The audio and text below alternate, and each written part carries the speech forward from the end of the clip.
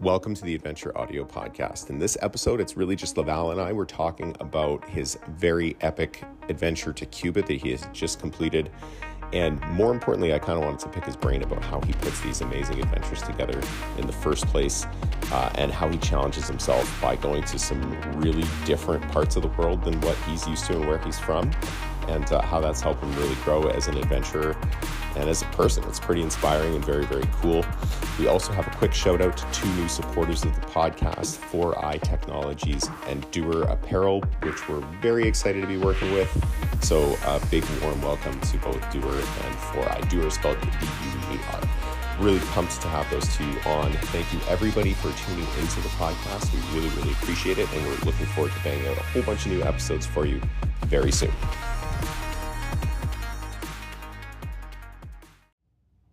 This episode of the podcast is brought to you by the State Bicycle Company, who you can visit at statebicycle.com.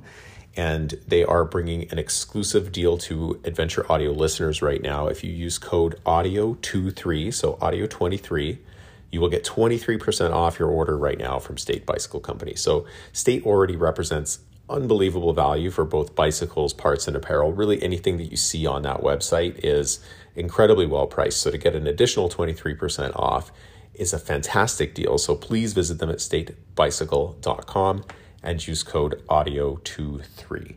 The podcast is also brought to you by Rewire Fitness.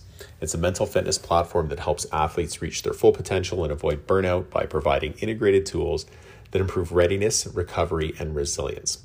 We all know that mental toughness contributes to at least 50% of our athletic performance, yet how much time do we actually spend training our minds? So that's where Rewire comes in. The neuro buttons from Rewire are ideal for indoor cycling practices. With brain training layered into your workouts, you can improve your ability to cope with mental demands and build mental fitness. To learn more, visit rewirefitness.app for 45% off today. 45%. Visit rewirefitness.app. So thank you to State and to Rewire. On to this episode of the podcast. So yeah, let's talk Cuba. Well, I remember you telling me early days, I think you actually told Tyler and I that your dad had said, hey, if you want to see the world, just become a pilot. And yeah, I wish somebody had told me that when I was 15, because now I look at you taking, I mean, what an amazing setup you've made for yourself. So really, really cool. Like you get to, Jesse and I were talking about this exact thing that you've built this thing. It's like every 4 months you're going on like a total bucket list trip for people that they would plan for years and years, and you get to do this. You've integrated this into your life, and I'm why wait? Yeah. I mean, life is short, and you never know when something's going to derail it. And while you've got the fitness, while you've got the health, you might as well do these things. And that's sort of my. I think I live in fear a little bit. I'm in fear of not being able to do this stuff, so I might as well get out there and do it. Plus, fortunately, I've got the perfect spouse, Janet. She's like, whatever. Like the night I told her I was planning on climbing Everest back, and this would be December of 2009 when I told her that I was going to leave that spring. She said, "Take you long enough. You're not getting any younger." So yeah, I mean, she's obviously amazingly supportive and is used to you saying the next thing's Cuba. Here's the dates, and I'm going to be gone in Cuba, and she's. She probably has a really good network around her when you're out adventuring. Yeah. So I don't even think she knows where I am half the time. Honestly, I remember once I went to Iran and I climbed and skied the highest mountain in Iran solo. It's called Damavand. And when I came back either through London or Frankfurt, and I called her and I said, I made it. And she's like, oh, great. And I could sense that she didn't know where I was. And I said, wait a minute. Do you know where I was? And she goes, yeah. I go, really? What continent? She had no idea where I was. So if I would have gone missing in the mountains of Iran, nobody would ever know what happened to me. So yeah, she would just be like, I know it's unlike him to not be here, but I don't know where he is. That's great. Yeah. So yeah, I'm glad you mentioned that because it should be noted that you obviously have a great support system around you. Oh yeah, I mean she's a key part of the team and the kids too. So yeah, I'm very fortunate. Touch wood for sure. So why Cuba? You know, I had a I know buddy. you've been a lot of other places, right, already, Yeah, yeah. but why, yeah, why Cuba? Because it's a I kind of like. fascinating part of the world. Yeah, yeah. It is. It's got a really fascinating history. I don't know if you remember in October, I just flew off to Romania and I did some trail running in the high Carpathian Mountains of Romania. Ran up Romania's highest peak, and I broke my ribs doing it. But I do remember that. Romania has a fascinating history, a fascinating story, and it's in a pretty fascinating part of the world right now for a bunch of different reasons. It is. But the same reason I went to Somalia just prior to, or just as the pandemic hit. So I left Somalia on March 6, 2020, and the world shut down on the 11th. But just to go to these places and show people that there is much more than what we hear about in the news and what we read about on social media, or what the zeitgeist is about these locations, that they're dangerous and you shouldn't be there. And that, I mean, many Canadians obviously go to Cuba, but they go to resorts. They go to Veradero, they go to Manzanillo, they go to these places where you're basically walled off from the Cubans. You have Cuban workers there, but you're hanging out with a bunch of Canadians, Germans, Dutch, French, and you're not really in Cuba. So I wanted to put together a trip that involved human power. So riding the entire length of Cuba, climbing the highest mountain in Cuba, and staying with Cubans, because Cuba is going through pretty much a complete socioeconomic collapse right now for a bunch of different reasons. But just to give you a sort of an idea for people that don't know much about Cuba, they've got about 11 million people in it. It's dropping quickly because people are leaving because of the economic situation there. For example, in 2021, about 35 to 39,000 Cubans left. In 2022, 225,000 Cubans left. I mean, we're talking a pretty strong or pretty large chunk of their population leaving because the economy is just, it's in a horrible situation. You have difficulty finding food there, which sounds bizarre. But it's one of the more challenging places that I've certainly traveled, in the sense that you can't just pull over into a town and go to a market and grab food, because number one, there's often no market. Number two, the markets that are run by the government are so grossly overpriced that I don't know how anybody, including a European or a Canadian, can afford the food there. And it's so limited. You could find maybe some canned sardines, maybe some canned goods from Eastern Europe.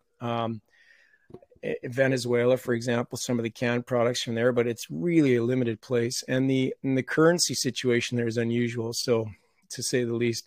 If you get off the airport, out of the airplane in an airport in Cuba, say Havana or Holguin or Veradero, you see that you've got the money exchange place, the Cambio, and you go there and you see the $1 Canadian will get you 17 Cuban pesos. But if I walk outside the terminal and do it on the black market, $1 Canadian gets me 125 pesos. So the whole economy now is a black market economy for everything. Cubans can't afford what they were able to afford just a couple of years ago. So you go into cities and you ask for a let's say café con leche, so coffee with milk. Well, there's no milk in the city. In a city, there's no milk because of a shortage. There's no milk. You can't find chicken in a place like Cuba, even though they're running all over the roads. You can't find pork, even though there are pigs everywhere. It's just a really unusual situation. No medications. Hospitals are running out of supplies. It's pretty desperate. So it was interesting, to say the least, to sort of be fully immersed, staying with Cubans, staying in private Cuban homes in something called it's a system of private homes across the country called Casa Particulares, meaning private home. And so you pay next to nothing, but you stay with a family, you eat with the family, and you see how Cubans live. You're there when the power goes off because of blackouts. You see what they have for food in the house. And it was an amazing immersion, both into the countryside, the landscape, the geography, the weather of Cuba, but also the social situation, the economy of Cuba. So pretty unusual, pretty special trip. What was your first trip into what you call, not the first world? Like how old were you when you started to explore parts of the world like that? And what attracted you to continue to go back? And then well, I have more questions, but do you experience culture shock when you come in and out of places like that? Because Somalia, Cuba, a lot of the places where you've gone climbing obviously are completely different from the environment that you grew up in and live in most of your life, right? Yeah, you get accustomed to it. So yeah, at the beginning, I mean, the first place that I went, which was I would consider developing world, would be Honduras. So I was about 21 or 22. I just became an airline pilot. I discovered I had these passes, and a buddy and I flew down to these islands in Honduras, and it's an interesting part of the world. It's Honduras, but these islands are called the Bay Islands, and they were settled by, rumors have it, they were settled by English pirates. So English is predominant on these islands in Honduras, as well as Spanish, but very remote. When I was there, was the height of the CIA involvement in Central America. So there were CIA agents and black helicopters flying around, and it was really dodgy. I mean, we were in the most dangerous city I think it is still in all of Central America, maybe in the Western Hemisphere. It's called San Pedro Sula.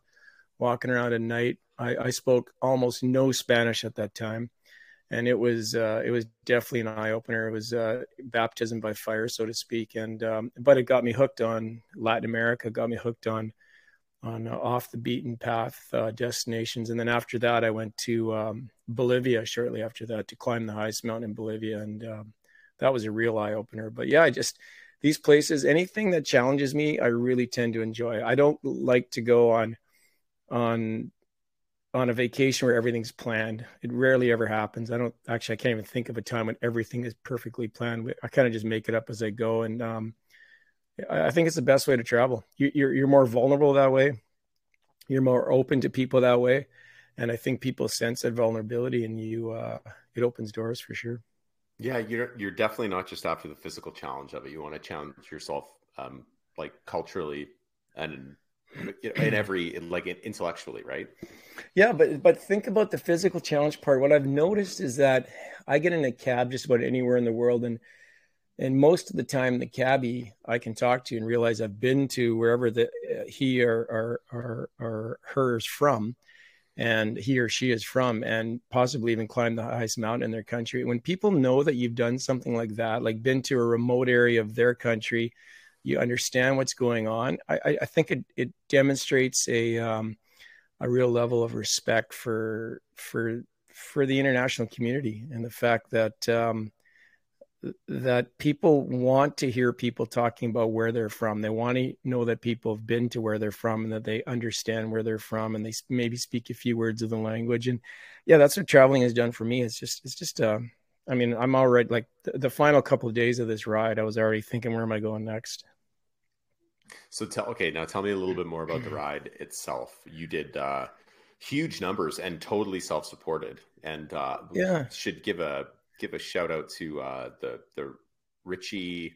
Is it a cross? The Ritchie Breakaway, unbelievable bike. What a cool design! Yeah, yeah. I spotted this. Yeah, I spotted this bike 2019.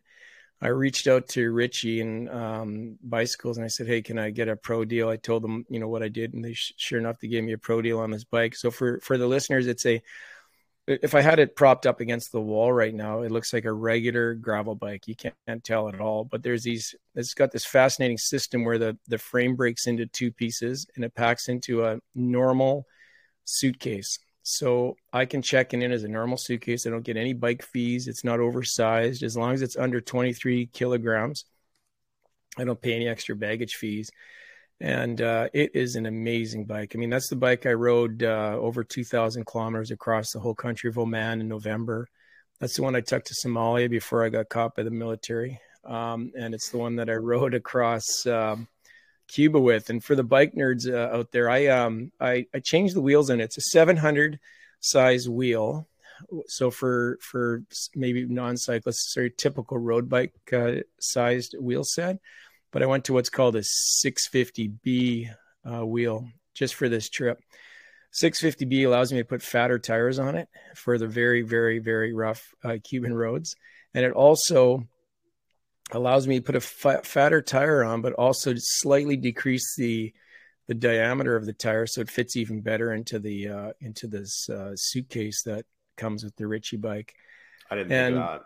Yeah. So I put iCan, which is a Chinese carbon wheel manufacturer and bicycle manufacturer, reached out to them, and they build an incredible bike and incredible wheel set.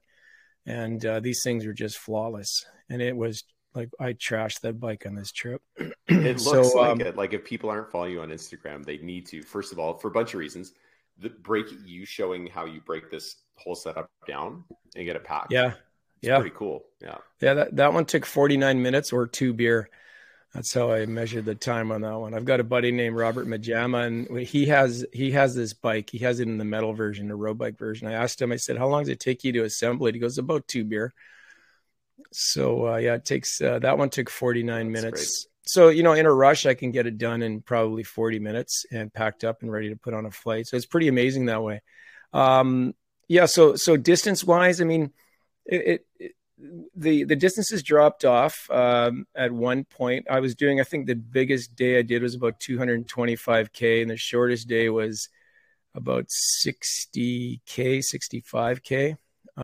So it was anywhere between sort of an average of roughly 100K a day for 16 days. Plus we also hiked and climbed up to the top of the highest mountain in Cuba, a place called Pico Turquino. So it was cool. It was a perfect trip for bike packing, other than the fact that you can't find food. But we obviously managed to find food. But the terrain was pretty interesting, pretty varied, which you wouldn't think so. But on an island that's really only about, I think it's only about 1,400K long or 1,300K long, and you get everything from 6,000 foot high peaks to jungly type areas to very dry areas that look like you're in the southwestern U.S., which I was really surprised at.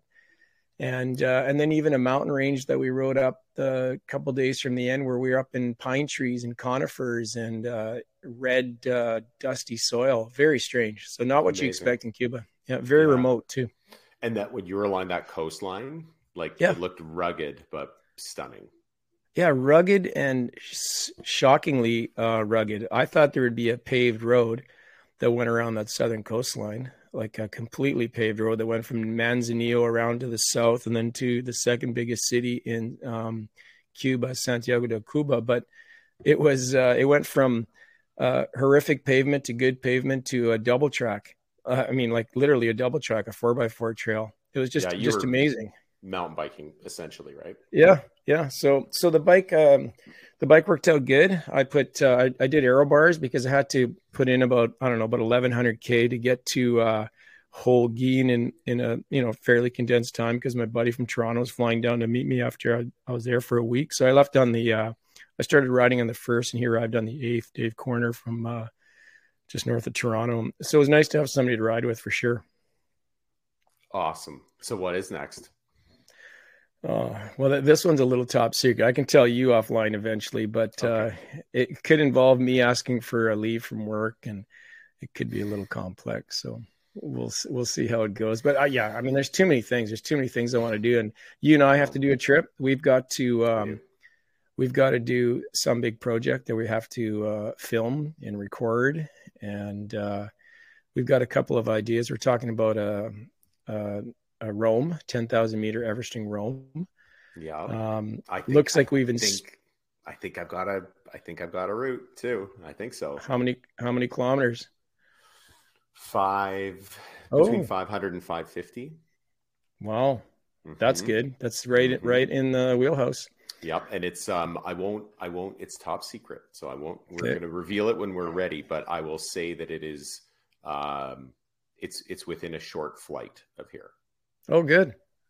Well, I'm scared of flying, so I hope you can get me through that. I'll hold your hand. You're going to be okay. So should we talk about our new partners for the podcast? Should we? Yeah, we should. We should welcome, this is informally welcome Doer Apparel to our roster of supporters, which is really, really cool. I was introduced to the brand just very recently by you. And you've become evangelical about this brand. Isn't that weird? Man, have they got, because it's unlike you, to speak with that level of passion about men's apparel. But It's actually not just men's, they also have ladies apparel, but it's a really, really cool story. They're local, they're Canadian, they're building their business around sustainability and some environmental awareness, which I think is super important for any company today. So that's really, really cool. And then 4i, which I've teased out on social media, who are, I mean, they're a technology leader in the bicycling space, right? There's no other way to put that. And they are located just west of our hometown of Calgary, Alberta, in Cochrane. So about 40K from my front door. So that's to have to work with a company like 4i, who they have power meters on the world tour and support a whole bunch of some of the very best riders on planet Earth. So that is a really, really cool brand to be working with. They've had their power meters on some big names, people like Peter Sagan. I think they're with Soudal right now on their team. I'd have to check that out. But it's 4III, so 4 lowercase i's.com. Some people say it's 4i, some people say it's 4i. I haven't even heard the correct, I guess, pronunciation of it. But Lotto Soudal has their products, which is a big French cycling team, pro tour team. EF Education, the women's team, has it on there.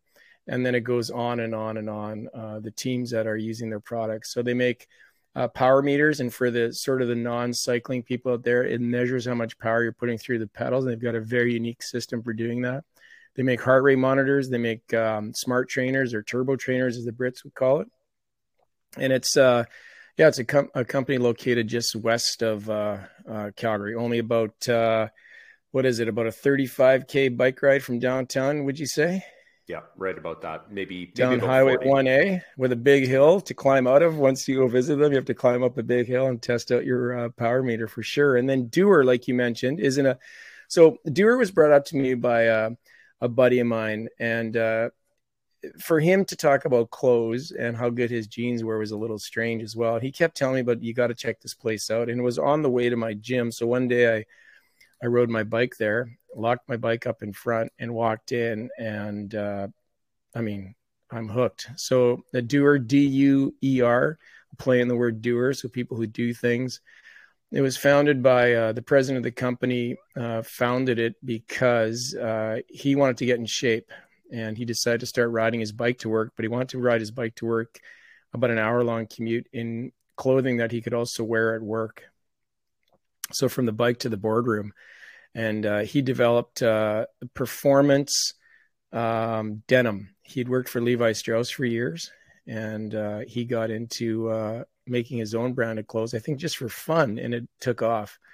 So it's 85 to 95% are natural fibers. They're looking for 100% natural fibers, so plant-based fibers. They're all performance. They stretch. I'm wearing a pair right now. I wear them all the time. They make shirts, they make jeans, they make women's wear, they make jackets, T-shirts, you name it. And we're very fortunate to have Dewar as a partner on the podcast. So as this relationship matures, I'm sure we're going to have some product giveaways, promo codes, that type of thing to get you guys. And we definitely are going to have that with 4i out of the Power Meter Company out of Cochrane, Alberta as well. So we're pretty pleased. It's pretty exciting. And I'm pretty excited to be back after my ride. I was missing doing the podcast. And I can tell, makes me super happy. That's awesome. Yeah. More guests to get on. And I even did a couple of short impromptu interviews with Dave Corner, the guy I did the ride with. And probably in the future, we'll get him on. We'll talk about his training for a ride like that, how he felt about it, and how he's recovering. I know that since he's been back, he spent more than his normal amount of time on the toilet. So hopefully he's recovering. And one of those kinds of trips. Yeah, but I dodged it. And I'm famous for not dodging the bug, so it worked out well. Good.